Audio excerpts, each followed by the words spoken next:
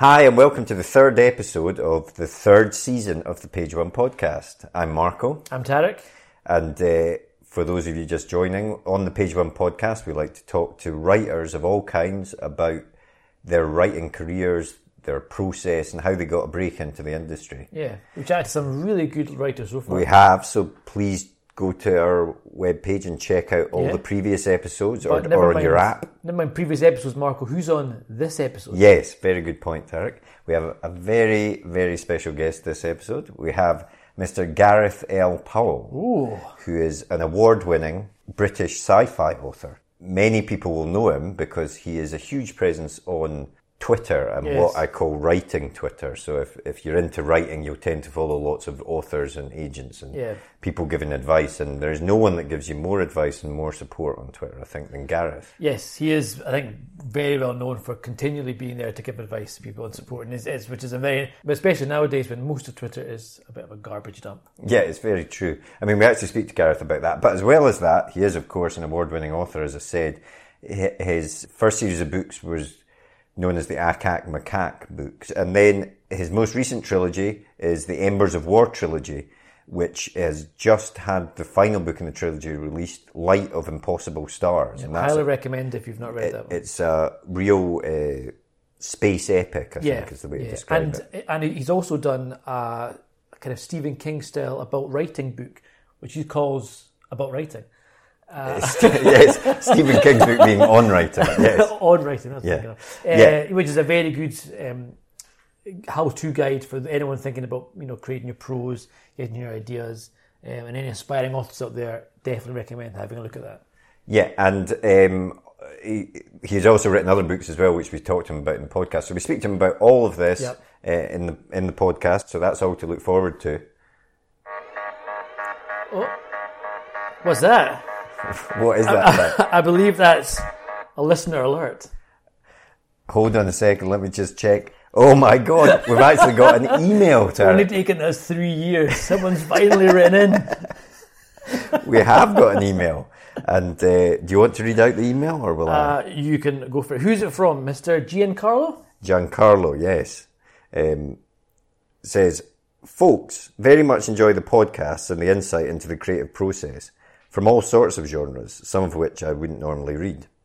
I wanted to ask you and your guests how you decide on which idea is the right one to write about and then commit to it. I have a lot of ideas, but never quite the conviction that I've selected the best one to take forward. Do you just know, or is it... Sorry, I can't read anymore. Do you just know, or is it a case of getting the head down and getting on with it? Well, first of all, I would be remiss if I didn't say, if anyone out there is struggling with too many ideas, I would highly recommend you purchase a Page One notebook. Yes, this sounds like a complete advert, which it isn't meant to be. But yeah, I mean, one way to select your ideas, I would have said, is to get them written down and see what comes out of writing that idea down and how much you can build off that idea and bounce off it. But I can't remember who it was. It was one of our past guests, so this is terrible, said... You know the idea is the right one when you're walking about and you just can't shake that idea out of your head. Yeah. And that's the one that you have to go with because that's the one that is telling you that it wants to be written about. And I think it's probably quite rare you get the idea fully formed in your head. It appears and that's how it goes. I think, as you say, often you do throw it around, you add another idea to you merge two together and you create this new idea. So it's not often an idea will come to you fully formed, but how you take that forward and you create that final idea is a hard part. Mm-hmm.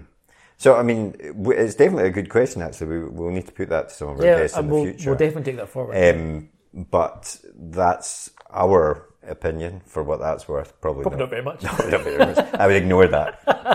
Just do the opposite of what we just said. Yeah, exactly.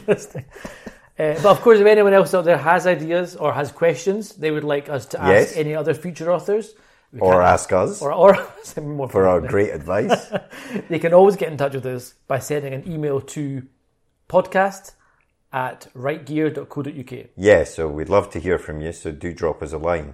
And otherwise, we'll just get on with the podcast, and we'll be back at the end of the podcast with some more chat and to let you know about next week's guest. See you then.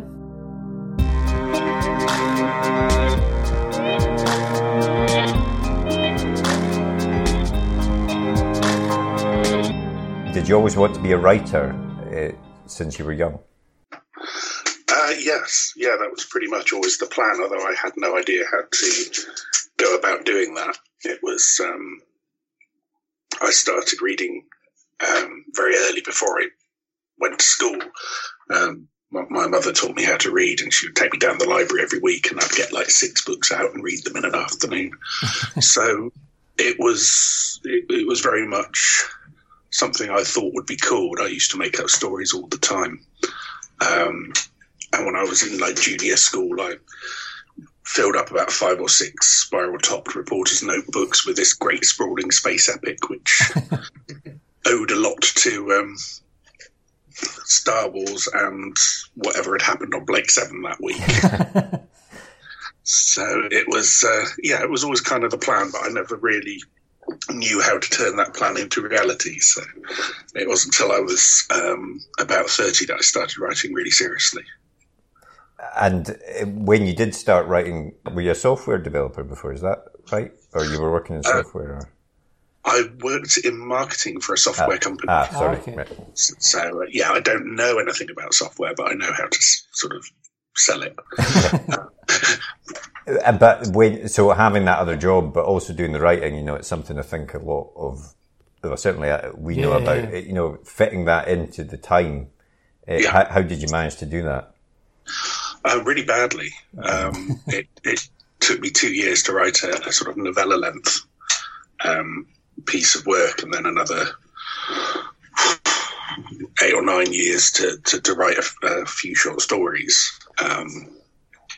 But then I left there in 2008, and my productivity soared since then. So since then, I've written like 15 books and all sorts of other things. So having a job really gets in the way of writing. But what's your advice then? How would you fit it in? Were you able to write stuff at all when you were still working, or did you really not able to write anything of substantial until you'd left? I used to write in the evenings. Okay. But as I say, it took a long time, and I was working a 40-hour week in marketing, which was quite draining. So coming home from staring at a screen all day to stare at a screen all evening was not the best. Mm-hmm. But I was younger then. I could survive on 5 or 6 hours sleep a night, so I was getting something done. Yeah. And you started, you said, with a novella. I mean, what was the road to your first getting published? How did that happen?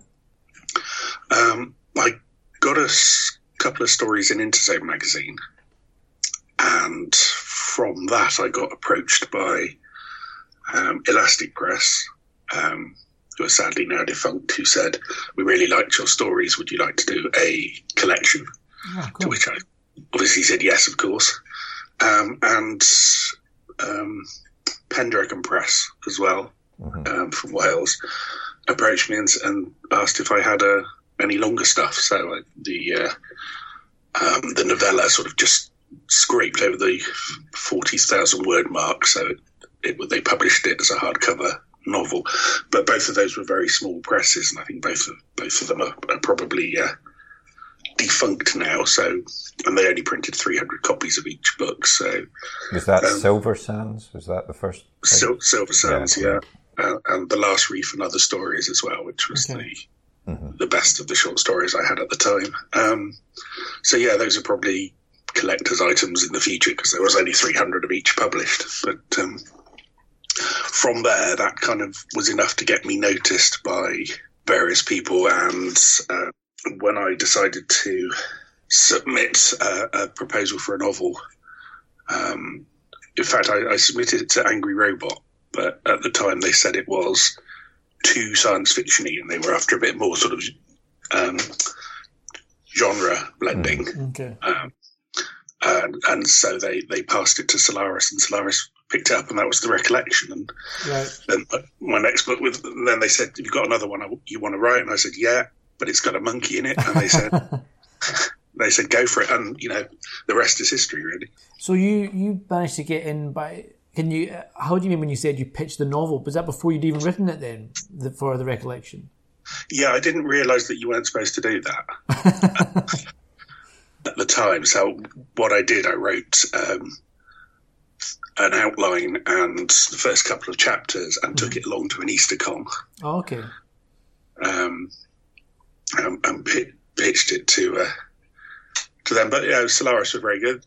They said, can you write that in 6 months? And I said, of course I can. Wow. Not knowing if I could or not, but yeah, you always say yes to that, absolutely. And it sounds like you did all that without getting an agent as well. So you went to the publisher directly rather than going through the agent route. That's right. Again, I didn't realise you weren't supposed to do that. So my kind of path to publication has been sort of the backwards to the way that most people would tell you to do things. I did get an agent after 3 books with Solaris. I finally got an agent, and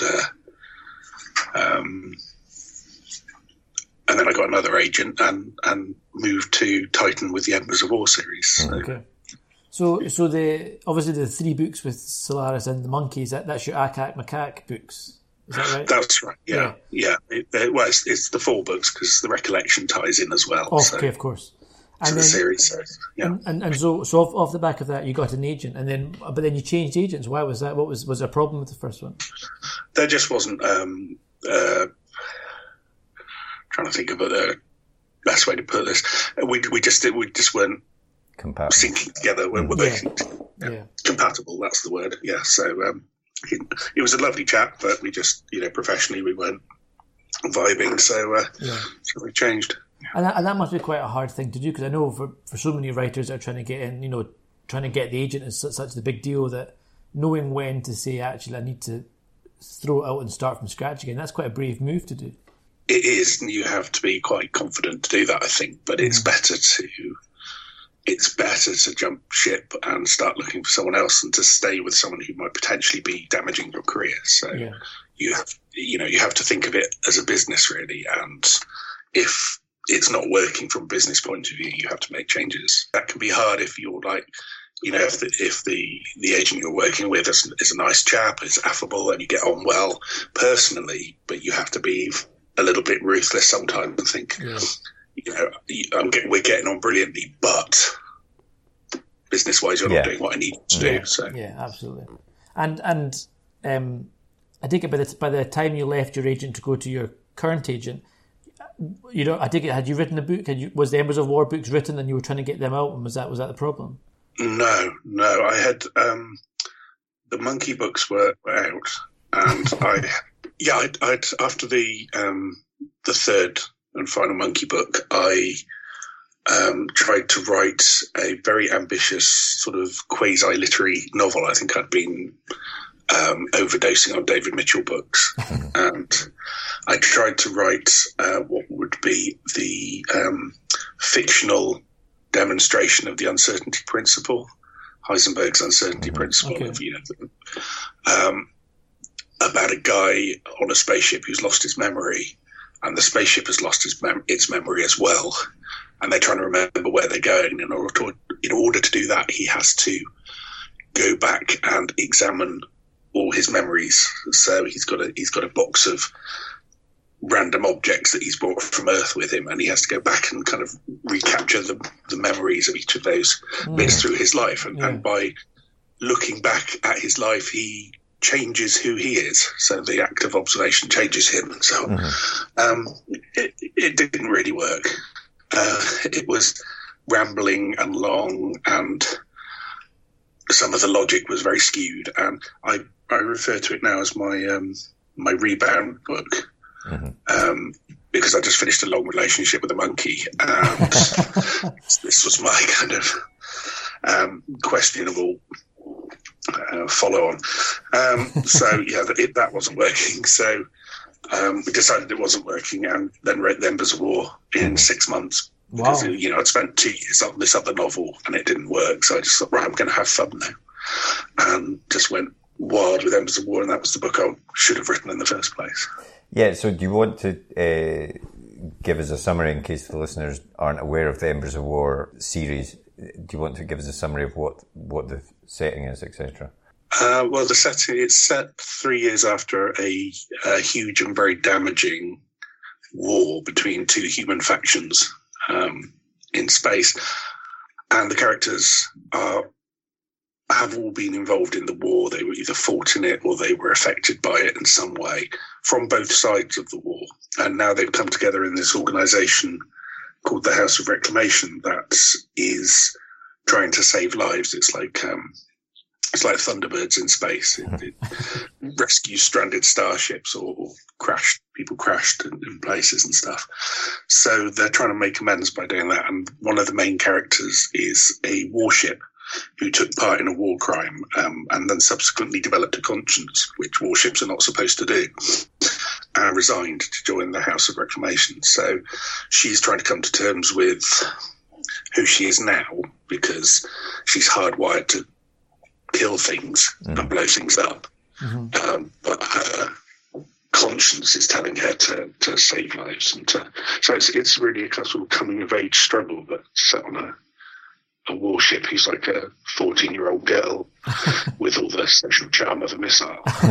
I wondered, actually, with Embers of War, what came first? Was it the idea for the story, or was it the idea of this sentient warship, as you say, that decides suddenly that war isn't the route to go down? Was it the character first, or was it the story as a whole that came first? It was the organisation first. Right. I was reading an article about the Titanic. And they were saying that before the Titanic, several other liners had gone down in the North Atlantic, but you didn't hear about them because they didn't have radio. They just vanished, and then 6 months later, someone in New York would figure out they weren't coming. And so they were saying in the North Atlantic, if you were going down in the early 1900s, you might as well have been on the moon, because nobody could get to you, nobody could communicate with you. And I thought, that's interesting. If we had nowadays we would send out planes, we would send helicopters, we could get there quite quickly. I was thinking from a space going point of view, once you have hyperdrive and faster than light messaging, if you have a spaceship goes down in a distant star system, they can call for help, and this organisation can go shooting out to try and help them. So that was the nugget of the story. Yeah.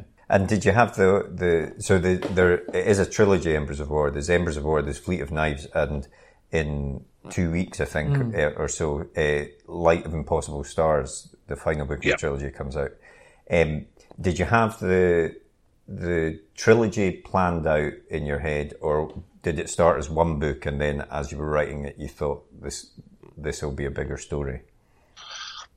No, it was, we specifically sold it to Titan Books as a trilogy. Okay. So they wanted to outline for the whole trilogy. But I kind of wrote the first one so it was almost a standalone, so that people could, people could enjoy the first one just on its own, without having so there are threads at the end of the first one that are going to lead on to something, but you don't quite know what. So it's not like there's like a massive cliffhanger at the end of the first book, but the second two are very much lead straight into each other. Yeah. So. And I think with a lot of sci-fi, we've chatted to a few sci-fi authors in the past, and I think one of the things that a lot of people struggle with when they write sci-fi is to create the world and the people that live in it. And I thought you did a really good job. There's one part of it that always stuck with me was the hyperdrive. When I can't remember what the exact term for that you used, but when they go to faster than light speed, there's this idea that if you stare into the passage of the stars, you kind of go mad. And I thought that was quite a cool, almost horror, quasi-horror aspect to it. But how do you create a world, a sci-fi world like that, without exposition, just telling everybody stuff? You drop just very small nuggets in. My kind of... the way I think of it was very influenced by the first Star Wars movie. When Luke goes to see Obi-Wan, and Obi-Wan pulls out the lightsaber and says, "This was your father's weapon," and Luke's going, "You fought in the Clone Wars?" Mm-hmm. And then the Clone Wars are never mentioned again in the whole film, but people go, "What the hell were the Clone Wars? They sound really cool." Yeah. And your father was betrayed by a Sith or whatever. And he's just saying these little things, but the fact that you're thinking about the Clone Wars and all of this it makes the world so much bigger in your imagination. Mm-hmm. So I try to do that, not completely dump information on people, but just mention things that make the world what it is, and kind of only explain what is extremely necessary for the story. So, some people prefer the bigger. When Ian Banks was a master at the exposition, he would spend a whole chapter telling you how this giant monolith or something was created, the history of it, and then the characters would walk past it in like 2 scenes or whatever, and it's never seen again. But I prefer just to sprinkle stuff on. So. I think that's the way I prefer it as well, because I think you can gauge a lot about how an object works by how it's used or talked about, or and I think there's a lot smarter. Well, I feel there's a smarter way of getting it, because you can get over it quickly. You're keeping the pace going, aren't you? You're not slowing down. But at the same time, as you were saying with what Ian Banks does, I think there is a merit. It can give you a sense of scale or history or something. True. Yeah, that's true. If something like a monolith or something is deserving of 2 pages of description or something, then that suddenly makes it. It feels like a bigger thing, I think, sometimes. But I suppose it's the balance is the difficulty. So if you sold this as a trilogy, I take it you had planned out the whole trilogy arc in advance. But how detailed was that? Was it broken down into book 1 will be this, book 2 will be this, book 3 will be this, or did you just have the overall arc and then decide as you were writing it where the variant bits go? It was. I finished writing book 1, and then I wrote sort of a page or 2 of A4 about what was going to happen in book 2, and then what was going to happen in book 3. So it wasn't in great detail at all, to be honest. It was quite. It was slightly longer than the blurb on the back of the novel, but not much. So it was. There was plenty of room for me to still be creative. I find very, very detailed outlines very constricting. I like the kind of organic creative process of finding out as you write what's going to happen. So I like to have an ending in mind. So I very much had an ending in mind for the trilogy, and I had a couple of kind of points along the way that I wanted to hit, but the rest of it I kind of made up on the spot. So, and does the same apply to the characters and stuff? I mean, how long do you spend with an idea like Embers of War in your head? I appreciate you're not writing it down as a detailed outline, but working it through in your head before you actually sit down and start getting it on the page. I'll probably write about 4 or 5 outlines. Right. So each one slightly different and slightly changing it and slightly, until I get to one I'm happy with. And then I'll start writing. So it's just, I guess it's just to screen it for plot logic or what have you. Yeah. So I'll write it out sort of 4 or 5 times, and by about the 5th or 6th time I've got something I think, that makes sense, and then I can start writing. So, And how many drafts do you tend to do once you've written the first draft of the book? Do you feel you're kind of almost there with it, or does it take a while for you to kind of dig down and work out how it all fits together? No, I tend to do kind of 1 draft, but I also tend to edit as I go along, which is something else you're told you're not supposed to do. But, so I do edit. Gareth. I do edit and tinker with it and go back and alter things as I go along, so that when I reach the end and I write the end, I can send it off to my agent fairly confident that I've kind of done a good job, and then he'll do a read through, and then obviously the editor at Titan will do a read through, and there'll be a copy edit and a structural edit, so it will get edited. But by the time I finish writing it, I'm usually fairly happy with it. And do you show the work to anyone as you're doing that first draft, or is it just you keep it to yourself until you send it off to your agent? I completely keep it to myself. Right. I find if you kind of tell somebody the story, it kind of ruins the storytelling. If you see, it's like you've told the story and got a reaction. Yeah. I mean, it's the sort of thing actually that I wonder that it's probably why George R.R. Martin hasn't finished Game of Thrones, because if someone else has told the story, it must be very demotivating to sit there and think, I've got to write another 3 books of something that everyone knows how it ends, or one ending of it is. And I was interested when you did the pitch of the 3 books. Is it easier to pitch a trilogy than in one book, just doing one book, or is there a danger that you overextend yourself? The received wisdom used to have been that you should try and get a series or a trilogy. Okay. But things seem to be changing now in the other direction, in that publishers are much keener to have standalones, because trilogies always have declining sales. The second book will never sell as well as the first book, and the third book will never sell as well as the second book. So, because people need to get with standalones, if you do 5 standalones, people can get on board at any point. They don't. When the third book comes out, they don't go, "Oh, that looks really interesting. Oh, I've got to go back and buy 2 other books in order till I can enjoy it." So they're looking at standalones or standalones set in a common universe. So the 2 books I'm writing for Titan at the moment are 2 standalone novels, but they're set in the same setting, but with different characters. So kind of like the culture books, I guess. Yeah. Is that? I saw I think you made a tweet about a potential space opera book at some point. Is this the space opera book you're working on? No, this is the one I tweeted about yesterday is a novella that I've co-written with another writer, cool. which should be announced soon. But the paperwork is just about there, so hopefully it'll be announced. But speaking of standalone books, you also last year came out as well with Ragged Alice, which is a very different story. I think it's much more grounded. Obviously. Do you want to tell us a bit about that? Well, Ragged Alice was a bit of one of those things where the story took over, because what I set out to do, agreeing with my agent, was to write a kind of a thriller that would be on the book racks in every airport and be made a film, and we would retire rich. But instead I came out with this novella that was set in this small Welsh coastal town, with graphic murders and a police detective with like a very unusual sort of psychic talent.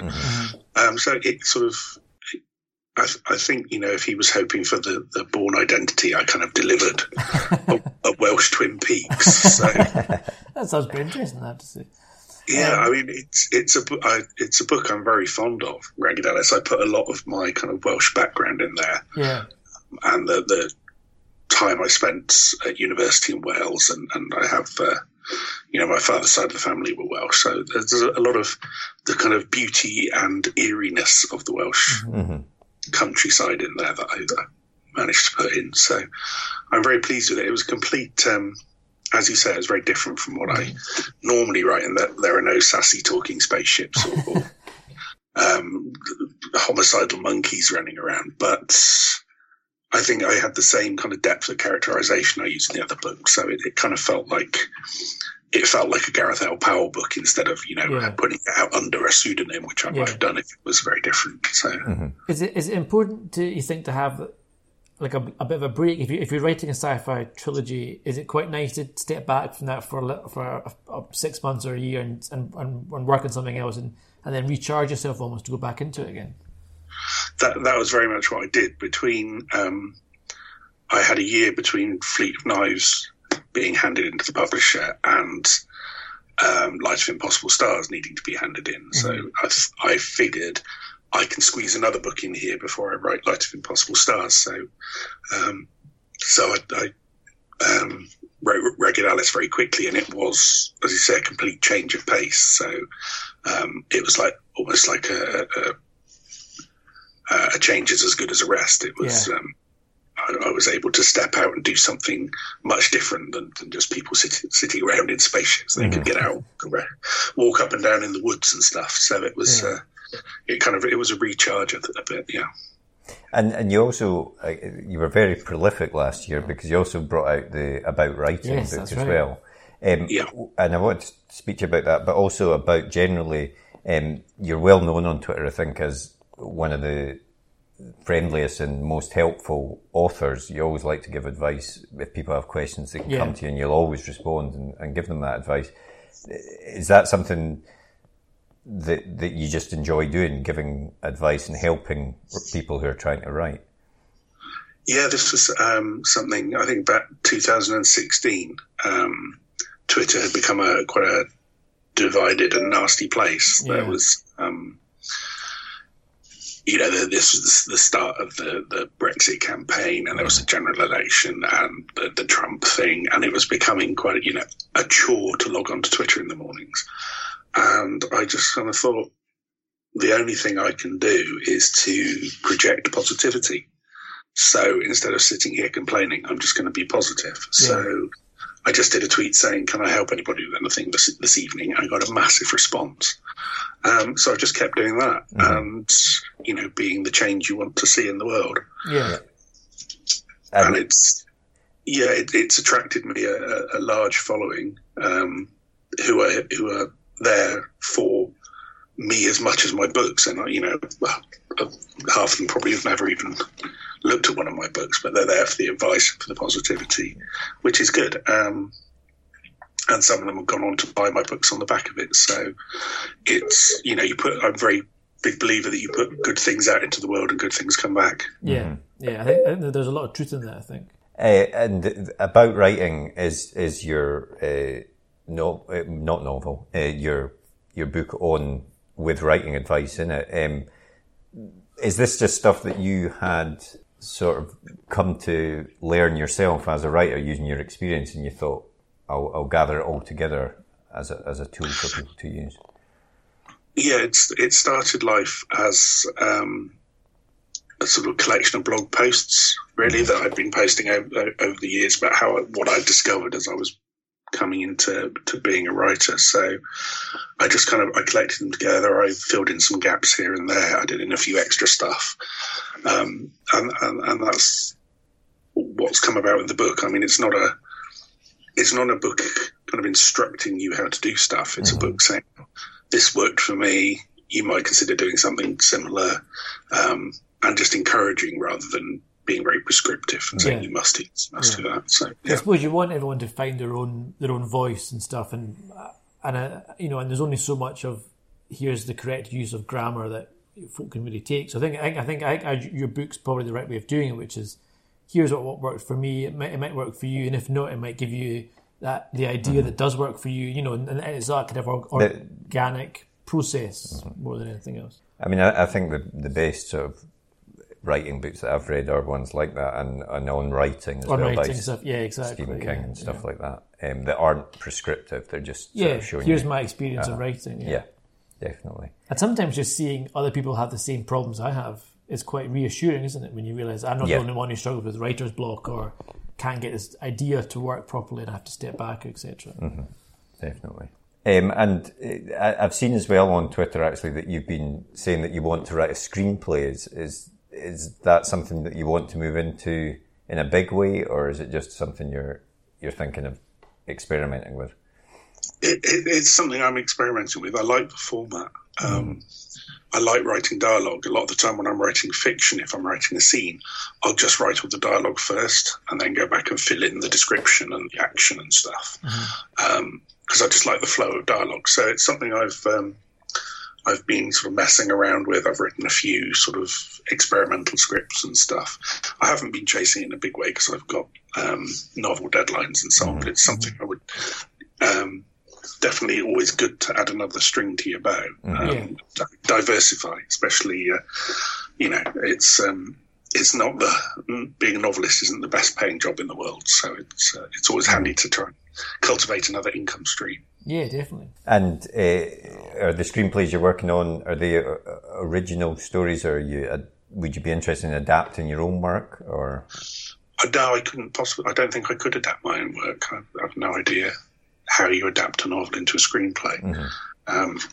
But the ones I've been writing have just been ideas. They've been 3 or 4 pages. I wrote 40 pages of a science fiction one just for practice, just to see if I could do it. So mm-hmm. it's small beginnings, but it may lead somewhere. Excellent. Yeah, definitely. So what's next then? It sounds like you've got quite a lot on your plate with your novels and stuff coming out. Well, I've got the 2 novels I'm currently writing for Titan. And my agent and I had a meeting in London last week, and I've kind of sketched in ideas for another 6 books. Oh, wow. 6? Are they all in one series, or are they 6 different books? No, there's sort of novellas.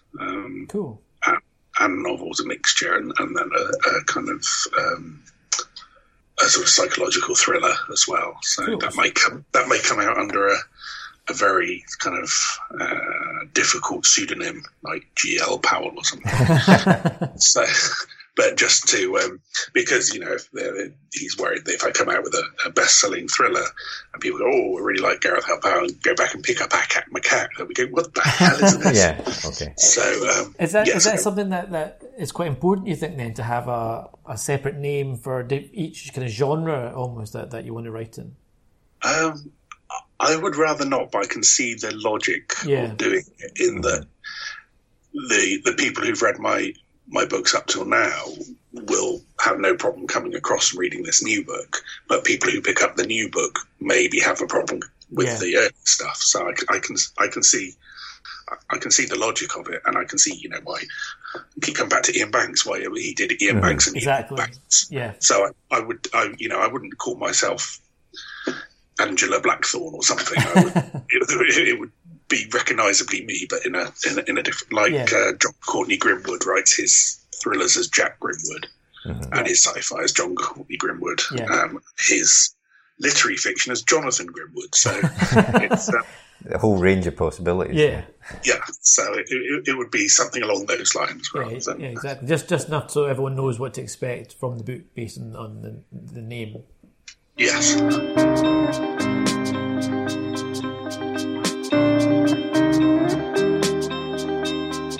What was the last film you saw? At the cinema, it was the Star Wars one. Oh yeah, what was your thoughts on it? On The Rise of Skywalker? I think it was my favourite of this last trilogy. Mm-hmm. It had some pacing issues, and it felt that certain bits were neglected, and anyway. But I've pretty much figured out it seemed the most Star Warsy of these final 3. So yeah, I liked it. Yeah. And what was the last book you read?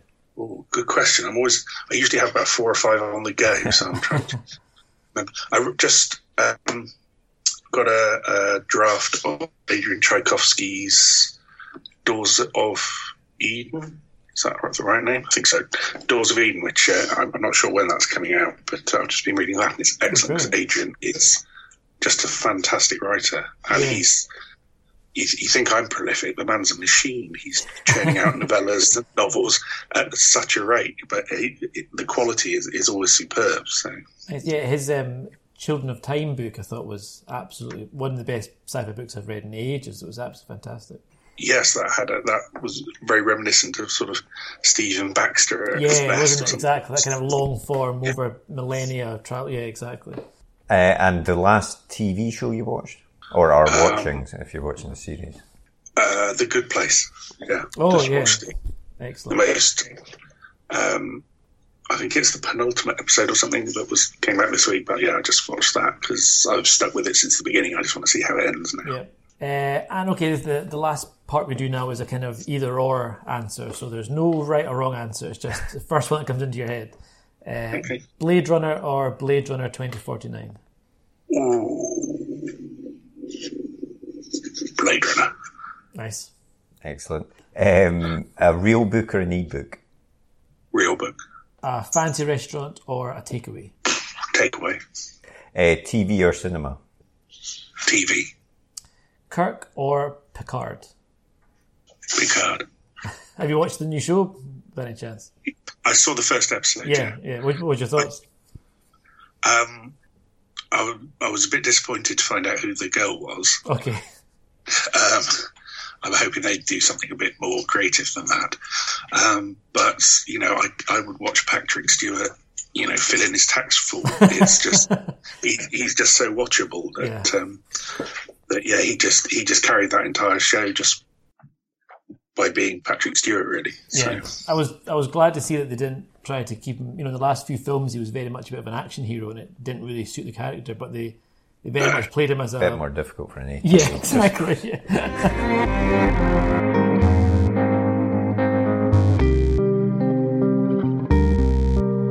Have you been watching it, Marco? Picard? It's good. I have watched it. I enjoyed it. Yeah, it's very Star Trek-y. I say that in good and bad ways. Yeah, exactly. Yeah, exactly. But like Gareth was saying there at the end, anything with Patrick Stewart is worth watching. Watch him in the phone book. Yeah, exactly. I'm enjoying it, and I enjoyed that chat with Gareth. Very good chat. A lot of good advice, as I would expect from Mr. Powell. Yeah, no, it was. Hopefully, people find a lot of useful advice about writing in there, and also learnt a lot about how his books came to be. I mean, I thought how he came to write that Ragged Alice book, which was a very different book. It was interesting. And I think it does show you that you can, as much fun as it is to be a crime author or a sci-fi author, I think everyone does like to stretch their creative goals a little bit and to branch out. Because otherwise you can get sort of bored almost. Yeah, you must do. I mean, although having said that, you look at folk like Ian Rankin or Val McDermid, and they've just done phenomenal crime over a long period of time. Yeah, it's true. Yeah. But then, as we spoke to Sarah Pinborough earlier in the season, and she was she enjoyed genre hopping because of that very reason.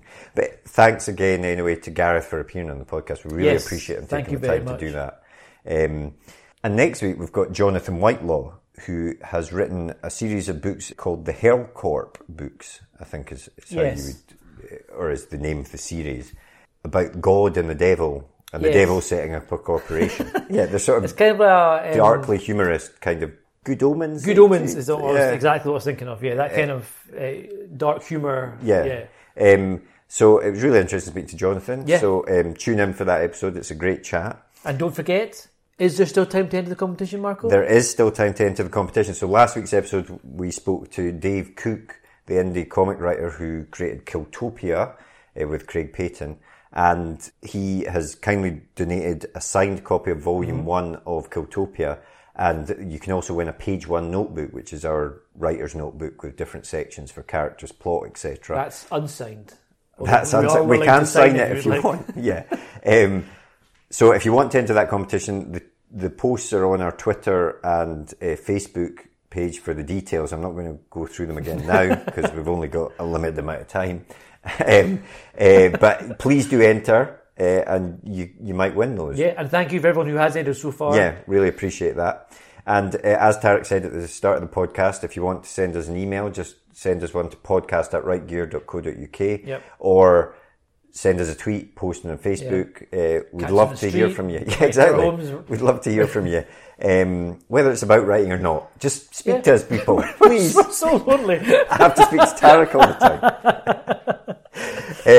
But that's about it from us, and we'll just leave you with a bit more about page 1, and we'll speak to you next week. See you next week. The blank page. To some, it's terrifying, an obstacle to overcome.